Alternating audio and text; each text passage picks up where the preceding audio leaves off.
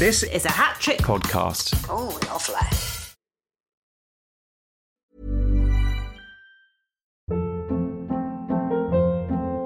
Hold up. What was that? Boring. No flavor. That was as bad as those leftovers you ate all week. Keke Palmer here, and it's time to say hello to something fresh and guilt-free. Hello Fresh. Jazz up dinner with pecan-crusted chicken or garlic butter shrimp scampi. Now that's music to my mouth. Hello Fresh. Let's get this dinner party started. Discover all the delicious possibilities at hellofresh.com.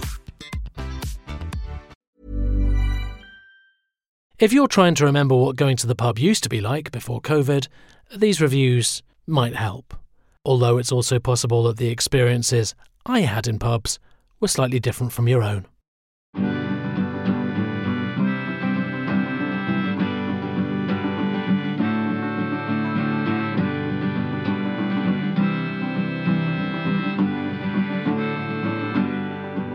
Hello listeners, and welcome to London Pub Reviews. I must admit, I'd forgotten I'd visited the Nag's Head, 53 Kinnerton Street, W1X 8ED, nearest tube, Hyde Park Corner. But I've just found the notes I wrote there, which proves I did in fact visit it after all. I didn't forget this because it was a boring pub. I think I was just a bit tired that day. Many Londoners head to Spain or Greece in the summer, but the smart ones stay in town and sit outside in garden bars like the Nag's Head. I did. And I sat by myself at a round table with a silverfish scale top. I had been allocated 3 alloy chairs with flax-style seating and backing, and if other sun worshippers had wished to join me for a glass of guest ale, they would, of course, have been welcomed with nervous, spluttering laughter. As it happened, my only visitors were leaves falling from the overhanging tree above, and I only pressed these between the rear pages of my diary book when I was quite certain I wasn't being watched. My visit had begun inside at the bar where small signs above the counter read, "Please mind your head." As a rule of thumb, you should also mind your bags and jackets, because I've found that thieves operate even in nice pubs.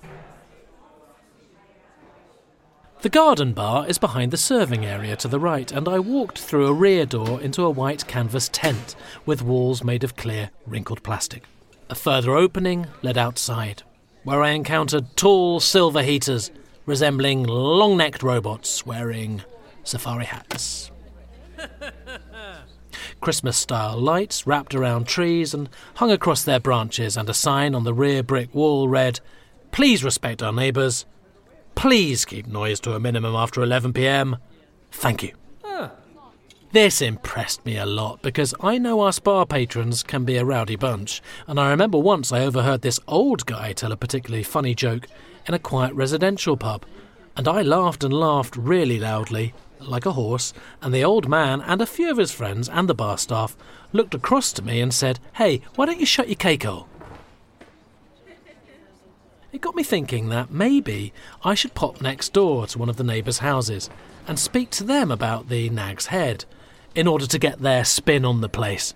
This would clearly break new ground in pub reviewing, and so I decided to clamber up onto the wooden decking structure in the right-hand corner of the garden bar area and use it to prop myself over the white brick wall into the neighbour's backyard.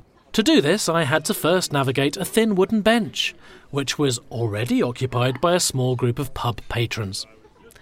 Nodding good-naturedly, I peeled between them as if they were dense undergrowth and made my ascent.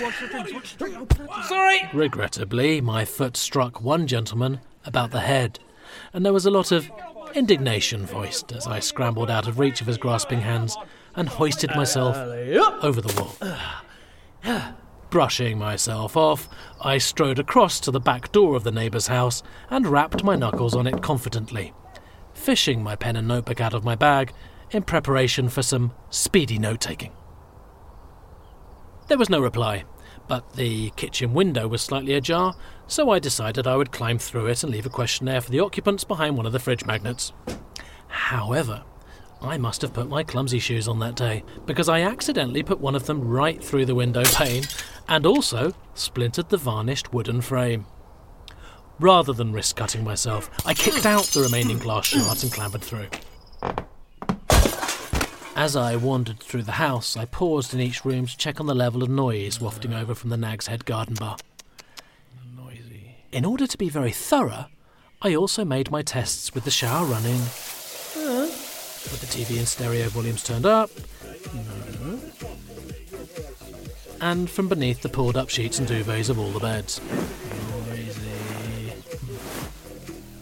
I had a pillowcase over my head and was loudly gargling wine when suddenly there was a noisy commotion near the back door.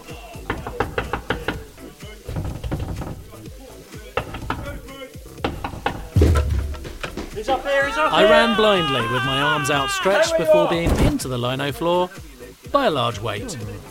Attempting to lighten the situation, I recited the joke I'd once heard that old man tell, repeating the punchline with extra emphasis and laughter as an unfaltering voice continued to read me my rights.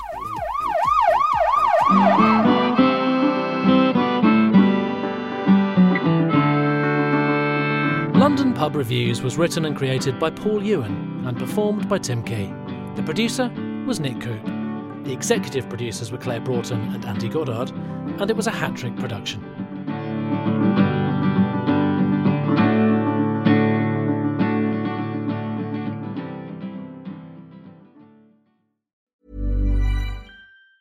Ever catch yourself eating the same flavorless dinner 3 days in a row? Dreaming of something better? Well, HelloFresh is your guilt-free dream come true, baby. It's me, Keke Palmer. Let's wake up those taste buds with hot, juicy pecan-crusted chicken or garlic butter shrimp scampi. Hello Fresh. Stop dreaming of all the delicious possibilities and dig in at HelloFresh.com. Let's get this dinner party started.